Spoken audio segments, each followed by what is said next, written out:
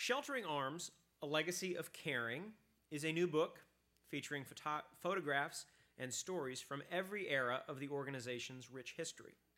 Published in honor of Sheltering Arms' 125th anniversary, the book chronicles the healthcare institution's growth from humble beginnings in a donated house in downtown Richmond to a nationally recognized physical rehabilitation leader, which is a position it holds today. Joining us for this talk is someone who has been an ardent supporter of Sheltering Arms for decades. Anne Rutherford Lauer earned her BA in Political Science from Mount Holyoke and landed her first job at the Institute of Physical Medicine and Rehabilitation in New York City while her husband was in medical school. She and her husband came to Richmond in 1965. Mrs. Lauer was first introduced to Sheltering Arms when her children were asked to bring canned goods to school for a Thanksgiving food drive in support of the hospital. When her youngest started kindergarten, a friend urged her to become involved with the healthcare organization, beginning a decades-long dedication to Sheltering Arms. Ms. Lauer joined Sheltering Arms as a member of the Board of Managers in 1971. Since that time, she has served as the chairman of admissions, a member of the Long Range Planning Committee, a member of the Women's Council, a member of the Board of Directors, the first female president board of the directors, and as a patient representative. In 1989, Mrs. Lauer wrote a detailed centennial history of the organization, Sheltering Arms Hospital, A Centennial History, and she has served as the Sheltering Arms archivist since that time. The unique combination of her formal historical knowledge and her personal experiences and passion for Sheltering Arms made her an invaluable resource during the production of this book in honor of the healthcare institution's 125th anniversary. And I should say there will be a book signing immediately after the lecture up at the museum shop. So please join me in a warm VHS welcome for Anne Lauer.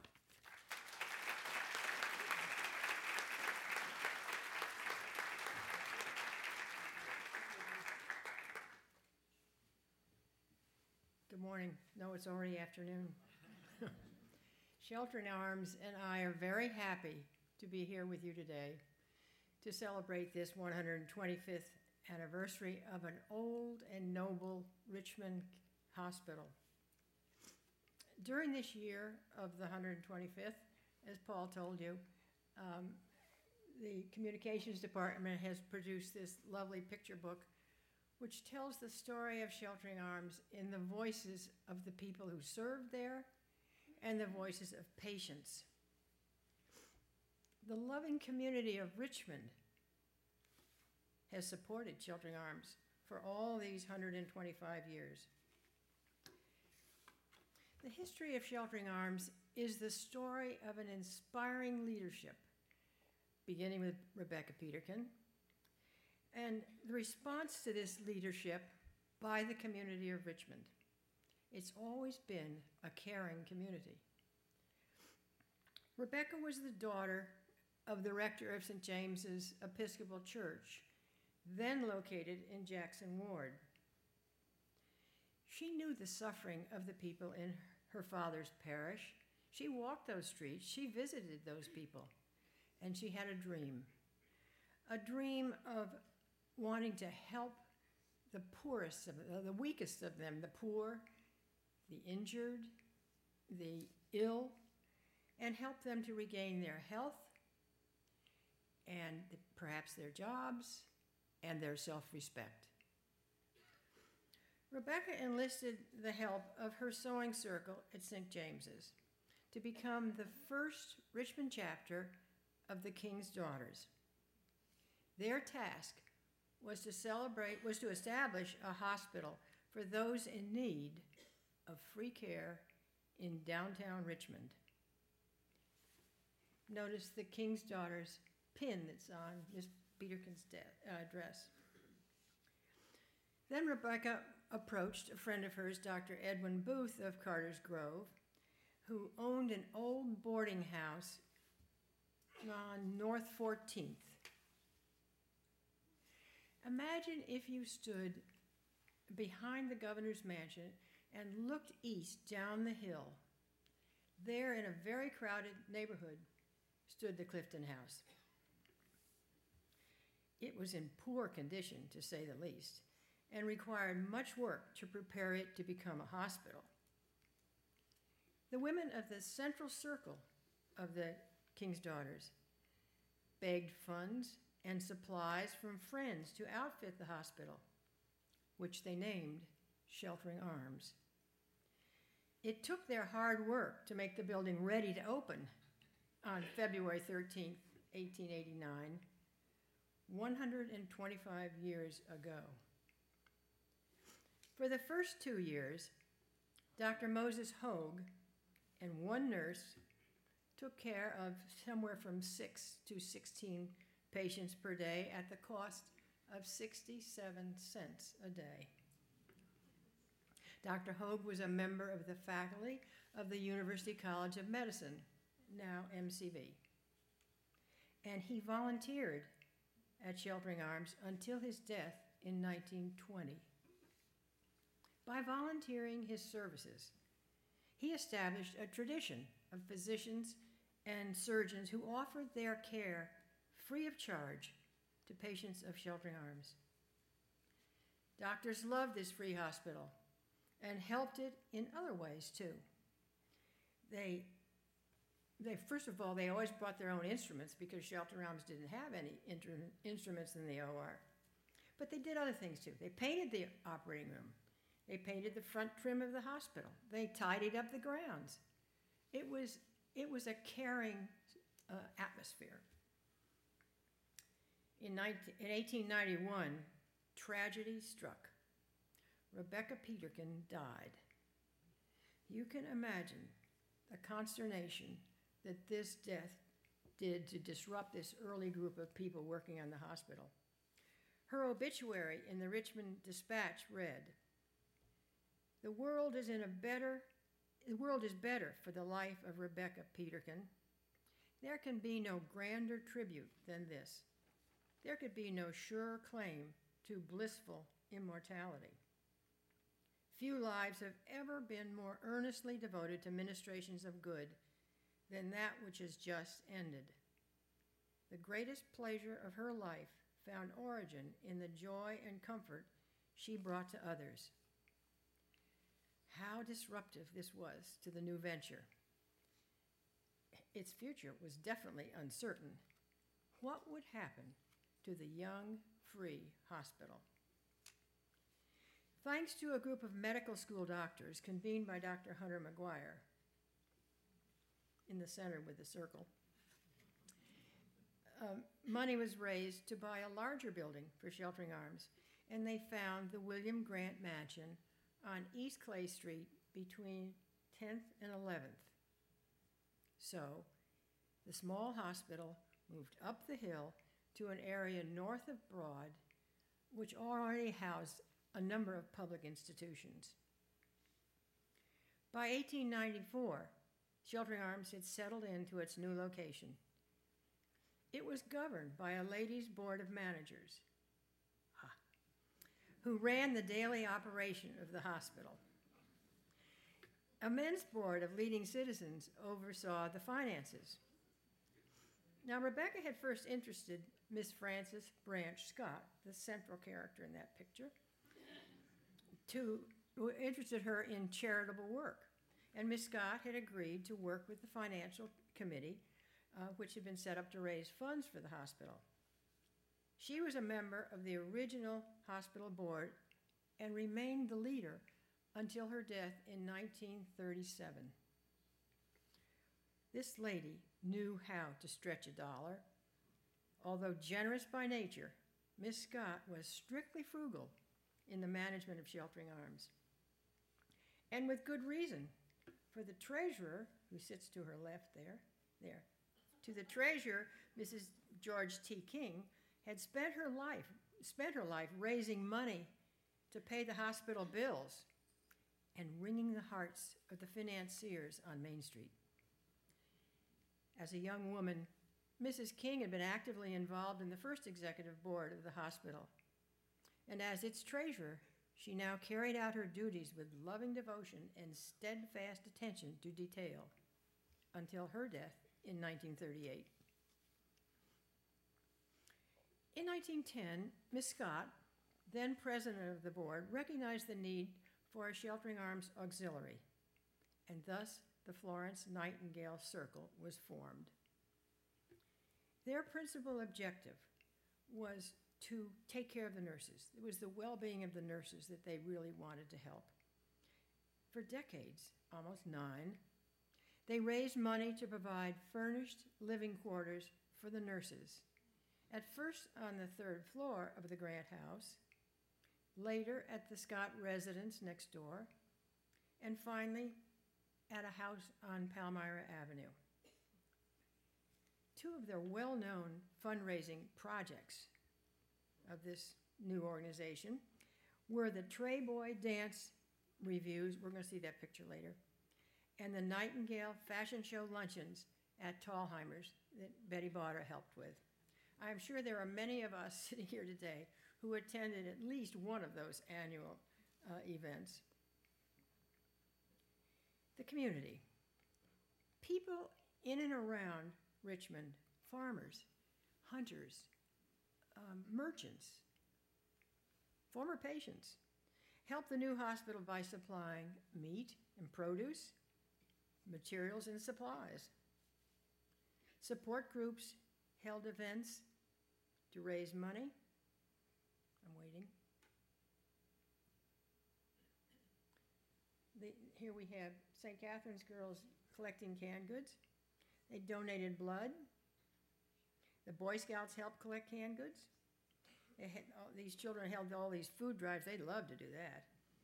This was always the Thanksgiving event in the schools, public and private. The junior, this is a sorority picture of some sorority girls who were helping with the donation canisters that were placed all over town. These are supplies coming into the hospital from many, many different people, sometimes groups, sometimes individuals. I'm waiting to see what comes next. There's the Trayboy Dance Review. That was a yearly event for many, many years, given to raise money. Now this is a picture of the King's Daughters, older picture. That is Mrs. McElroy, the second from the left. Whoops. And the others are the more contemporary King's Daughters. And finally, to the junior board. They went out to the markets, down to the 7th Street Market on Saturday afternoons and collected produce that couldn't be held over till Monday, and took the produce to the kitchen door of Sheltering Arms. And of course, in the 50s, they produced the elegant Bal du Bois, that most beautiful of parties. At a time when it wasn't customary for women to go to work, the role of volunteers at Sheltering Arms was invaluable. It gave them a sense of purpose. And nursing was gaining recognition as a relatively new profession. The first nursing school in the United States was founded in 1877, not long before Sheltering Arms opened. And the Sheltering Arms nurses worked long hours in the OR and on the ward. In later years, my friend Dickie Newsom said to me, you know, the OR was on the 3rd floor, and it had this fantastic view of the countryside out to the east. There were 3 very large windows, and they got opened for fresh air, but they also opened the world to flies because there were no screens on the windows then. A new era began after World War I. 2 dynamic nurses came on the scene at Clay Street. Miss Natalie Hill became superintendent, and Miss Natalie Curtis became superintendent, and Miss Hazel Hill became the assistant superintendent. They were strong-minded nurses who had trained in Philadelphia. They succeeded in raising the standard of care, in seeing that Sheltering Arms gained state accreditation, and in establishing a nursing school. Thus began Sheltering Arms' reputation for its dedicated nurses who gave their compassionate care of the highest quality. Miss Curtis especially was a very tough administrator.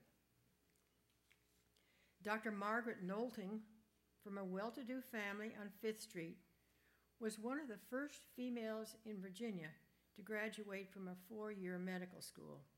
As a matter of fact, she and Dr. Charlie Caravati were in the same class of 1922 from MCV. Dr. Knowlting interned at Chiltern Arms and in 1924 became the medical director, a position she held without pay until she retired in 1949. Other outstanding staff were head nurse Miss Laura Vitor, who had trained in nursing and pharmacology at Johns Hopkins, and Mr. Foster, in Miss Vitor's picture, she is sorting drugs that have been brought in by doctors, and that was the source of a great deal of the so-called pharmacy at Chiltern Arms. The other person I wanted to tell you about was Mr. Foster Berry, who went above and beyond his duties to do extra care for the patients. He was heard often to say, "You have to treat them gentle." He stayed at night to do maintenance chores. He sometimes wheeled patients home who lived nearby, and he skinned deer when it was occasionally brought to the back door and donated to the hospital. When it became apparent, however, that the old Grant House had outlived its function as a general hospital, the leadership made the difficult decision to move to Northside at Palmyra Avenue and build a modern 40-bed facility, well-equipped and temperature-controlled. And it was attached to the new, open-staffed Richmond Memorial Hospital. No more babies, no children, and no surgery were done at Chiltern Arms anymore. All these services were contracted out to other hospitals which accepted the payment parameters of Chiltern Arms. During the first 15 years at Palmyra, Chiltern Arms was an acute care general hospital, giving care to patients in need, as it continues to do today. Gradually, the need for free care declined with the advent of Medicare in 1965 and Medicaid in 1970. Under these national health plans, doctors and hospitals were reimbursed, and that affected the census for free patients at Chiltern Arms. And as a result of this downward trend, the Chiltern Arms boards began a process which would take 6 years, studying the unmet health needs of Central Virginia. With due diligence, the boards considered 5 options, with the help of experts and with field trips to renowned rehab facilities. Subsequently, a decision was made to convert Chiltern Arms to rehabilitation. Without assurance that Chiltern Arms would be reimbursed, the boards took a leap of faith to convert Chiltern Arms to physical medicine and rehabilitation for adults, to help people who were disabled by injury and illness to regain their lives. In January of 1981, Chiltern Arms opened its doors to this new service for those who needed free care and for those who could pay for it. As Chiltern Arms grew in this service for the community, it received a positive response from groups like the DuPont 3,000 Day Safety Club, who actively helped with events and fundraising. The way they did it in the shop at DuPont was, instead of having a Christmas party, they would take that money and make a donation, often in cash, to Chiltern Arms. And some of their reps would come with their hard hats full of cash to the hospital before Christmas and dump those hard hats with all that money on Mrs. Sterling's table. It was amazing. And they have been to this day very, very enthusiastic backers of Chiltern Arms.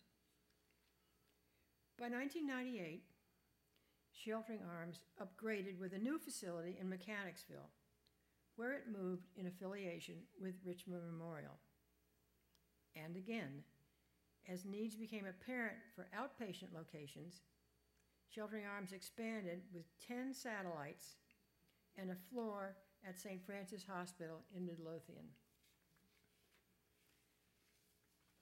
Challenged by complex neurological conditions such as strokes, spinal cord injury, traumatic brain injury, MS, Parkinsonism, Sheltering Arms therapists began to use newer methods of treatment.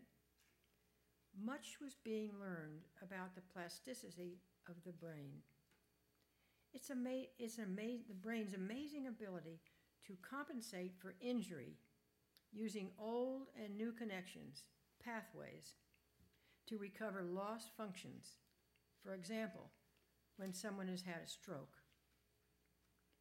The staff was trained in the use, as we move into the technology age, the staff was trained in the use of iWalk, which is a gait retraining program that utilized advanced technologies, including robotic-assisted therapies, and similar therapy for the upper body. That program is called iReach, shown here, and for speech improvement with a program called iConnect. These exciting innovations in rehab could not even have been imagined when we opened in 1981, when Sheltering Arms began rehabilitation.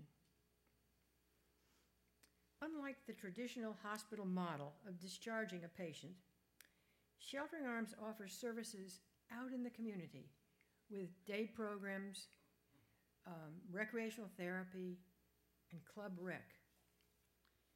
Club Rec is in a building not far from here at the corner of Shepherd and Broad, a place where people can exercise, receive therapy, learn adaptive leisure activities like this young lady learning to play golf, the lady in the red shirt. These services, or they even come just to socialize, these services are not reimbursable to Sheltering Arms. This is one of the ways that Sheltering Arms returns much to the community. Sheltering Arms has experienced many changes since the doors opened in 1889. The acute care hospital, run by volunteers in the 19th century, has evolved into a nationally recognized leader in physical rehabilitation. Many, many dedicated individuals from all walks of life have contributed to this hospital over the years. I believe that the hand of God rested on these workers in the vineyard. Thank you for your attention.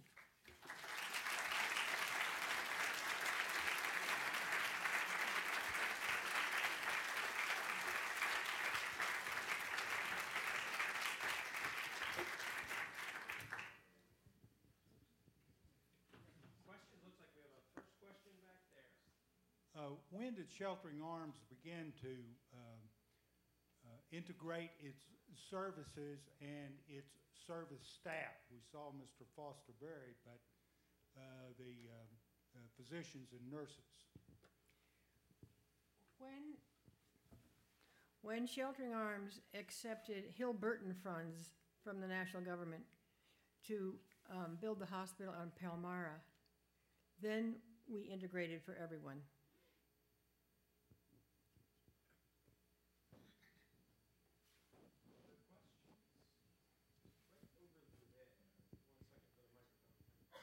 Could you please comment on the connection with the King's Daughters in the early days? I understand that's still an active hospital organization down in Virginia Beach or Norfolk.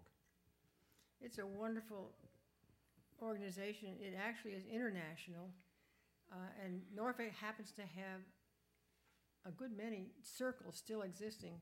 At one time, when the hospital began, there were 3 chapters here, and they formed what they called the Central Circle. And they were extremely important in helping the hospital both prepare to go into the Grant House, and they have, over the years, been very, very faithful fundraisers, doing many different things, card parties, raffles, go to the horse races. And we still have one circle here in Richmond of devoted members of the Sheltering Arms family.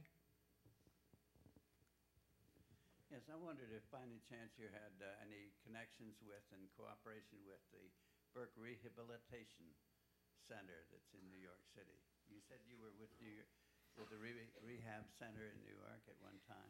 Yes, I was with IPNR, which is down on 34th Street in the East River. That was Dr. Howard Rusk's Oh, yes, Dr. rehab Rusk, center. yeah. But I don't reckon, Burke was out in White Plains, I think. Yes, it was. Yeah, my mother was a volunteer there in the late 40s. You see, Dr. Rusk had been in the Air Force during the war, and he was dealing with basically flyers coming back from the European theater, and it gave him the notion that something had to be done with these men to help them recover, both to get back in their planes and also to be able to go on and lead their lives. And what happened out in the Burke Center it was called Mobility for a while out in White Plains, and that was an outpatient facility, where the one in town on 34th Street was the inpatient connected with NYU. Well, I think, didn't Dr. Rusk build a new hospital? Well, it has been. When I worked there, we called it a shoebox, and the parking lot was dirt. And it was a 2-story, long, thin building. But, of course, rehab just mushroomed. The need for rehab just mushroomed. And so now they have a fine new big building, and it's still connected with NYU, just above Bellevue. Yes, thank you.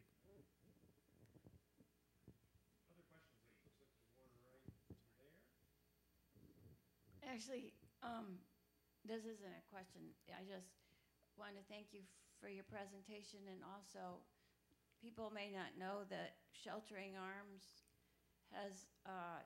helps with post-polio for people that had polio and then get post-polio as adults, and it's very limited number of places in the United States that do that, and we're just extremely appreciative for that feature.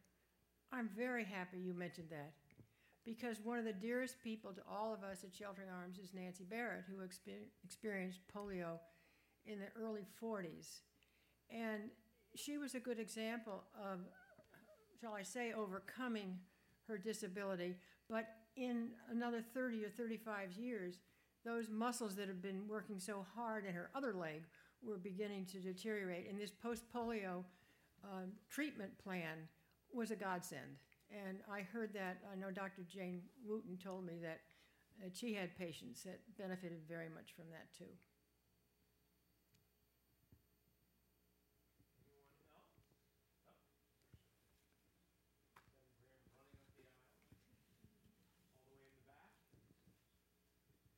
Yeah, for what sources does Sheltering Arms receive its operating expenses today, and are there any paid staff at Sheltering Arms, or is it all volunteered by the medical Let me answer the facility? end of the question, and then I'll refer to Mac McElroy, who's president of the Sheltering Arms Foundation. When we moved from Clay Street to Palmyra, we actually only had 3 paid employees. Nancy Barrett was the administrative secretary, Helen Sterling was the financial secretary, and Mrs. Hubie was the nurse liaison between our staff and Richmond Memorial.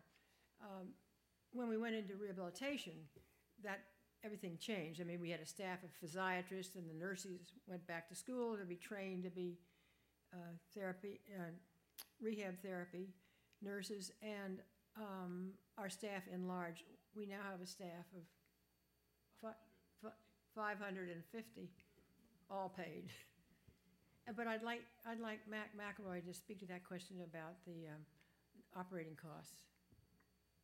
Thank you, and I just want to thank Ann for just a fabulous history of our remarkable organization, and recognize our board chair, Tricia Cushney, who's here as well. But to answer the question, we are like really any other hospital these days. We receive reimbursement from Medicare, Medicaid, and then private payors such as Anthem, Aetna, Coventry, firms of that nature. The split is roughly 65% or so is Medicare, I'm probably off a little bit, but maybe 20 to 25% private payors, the Aetnas and the Anthems of the world, and then the remainder is Medicaid. And of course, as Anne mentioned very eloquently, we still provide financial assistance to those who kind of fall through the cracks and need our services. That's primarily for inpatient operations, and then for outpatient operations, the payor mix is a little different, including some who come to us on a private pay basis for therapy. Thanks, Beck.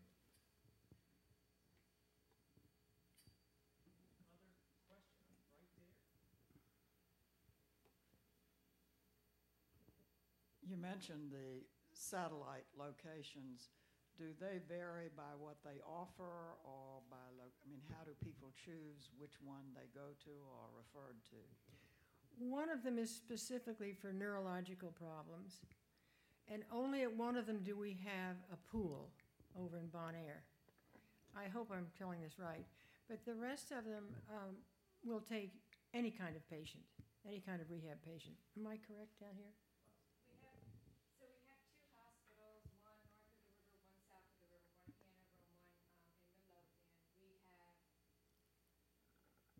And then we have actually 3 centers where we treat neurologically impaired patients. So at both of our hospitals, as well as at our Bon Air location. And our other facilities are primarily ortho rehab, so knees, hips, joints, any kind of, any sort of impairment of that nature. Oh yeah, that's a very good point that Mac just brought up. Recently, we launched a concussion care program. We found that was an unmet need in the community, and as Anne pointed out, that's always been our mission to meet the needs of the Richmond community. And so we launched a program where we offer baseline testing as well as post-testing and treatment and rehabilitation, so for all ages. From adolescence, pre-puberty on up. The person speaking to you is Stephanie Solmer, and she's the Director of Marketing and Communications. I wanted to, I don't know whether to say that or not. No, pass it. No, that's all right. But the way one comes to Sheltering Arms is to be referred by your doctor, one kind of your doctor. And at that time, when one of the transition nurses goes to visit the patient, it is determined to what outpatient facility you might go to, might be appropriate. They were really placed around in different locations to make it more convenient for people to reach them on an outpatient basis. Question right there. Yes, it's clear, it seems to me, that the move in the mid-1960s was a fairly significant transitional moment for the hospital. And it took place in the context of what we all know was a very important changing period in U.S. history, financial, sociological, all kinds of ways. There must have been considerable turmoil and strategic thinking, how to adapt to the changes.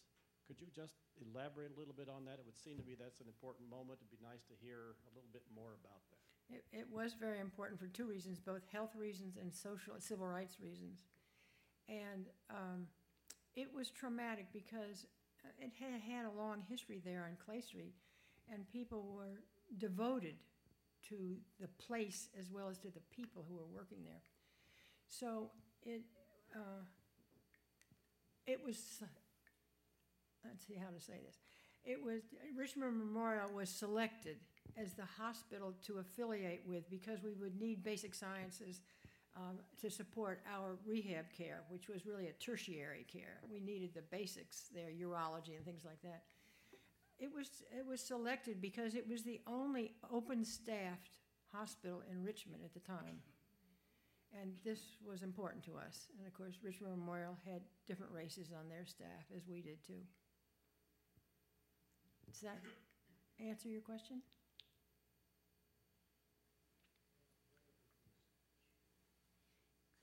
comment on the disposition and current status of the original Sheltering Arms buildings or later buildings? I don't know whether they're still there or I'd be glad to comment, but anybody else has more information, just speak up.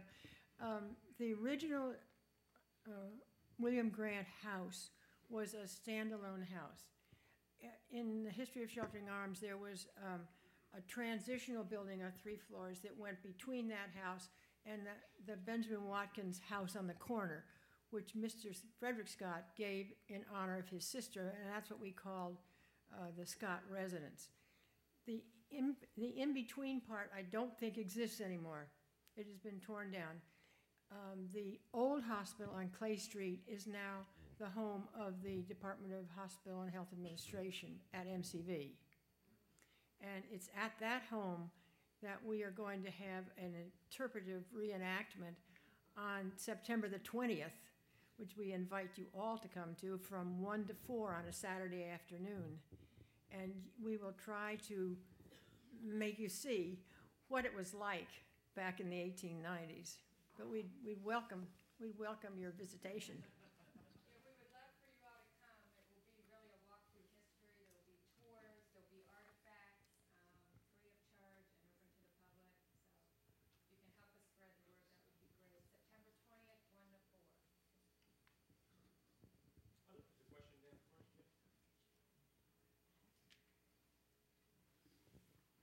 Jim? This is not really a question, but it's a comment about Miss Natalie Curtis. And it's a story to show how much influence this lady had, because she never married. But in the 30s, as a single woman, she was able to adopt a child, which was a very unusual thing back in the 30s. And she and her sister raised that child until they passed away. I believe the story is that the mother of that child was a hospital patient and she died. And Miss Curtis decided that, well, she'd take that on too. And she adopted Tommy then when he was very young. And he practically lived in the hospital. He lived there for a number of years, and she contacted some people that assisted her, and she got a legal adoption for that boy as a single female. I believe he went on into the healthcare industry himself. He actually, ironically, went to school later. It's kind of an interesting story. He went to school later and at MCV and graduated from the very building in which he had been living in when he was younger. And for those of you who might know, that school, so our building houses the MHA and PhD program in health administration. And for those of you who know Marilyn Tavener, who is now head of CMS. In Washington. In Washington, she actually received her master's degree in health administration in that building as well. Speaking of that building, that was the era when we had a lot of children born there. And Lucy Dabney told me yesterday that I should tell you that people who were born in the hospital were really proud of it. They were not ashamed of being born in a charity hospital. And we have received messages, donations, and so forth from up until very recently. Even she remembered somebody from Switzerland saying he had been born there 65 years earlier and he just wanted to send a check. But I think the Fincastle story is interesting. Who wants to tell that? Mac was telling it. You're on. Well, I should let my colleague Lisa Cheney tell the story. Lisa, would you like to This is a great testimony to some of our colleagues that work at the hospital, including a woman at the registration desk in Hanover. But she was approached by a gentleman who asked her if there was some history of the hospital available. And of course, we immediately referred him to Ann Lauer's book, and also a copy of the 125th commemorative book that you've seen here today.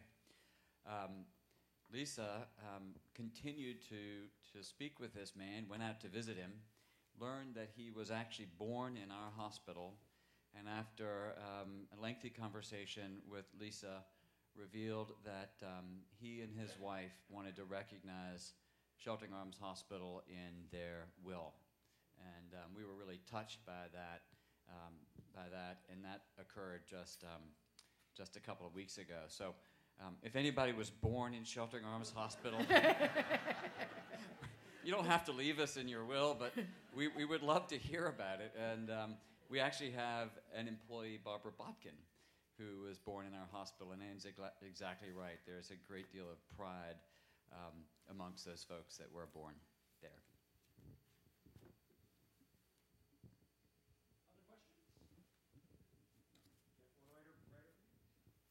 Jane, will it help me with the post-polio? Thank you for that testimony. Very good.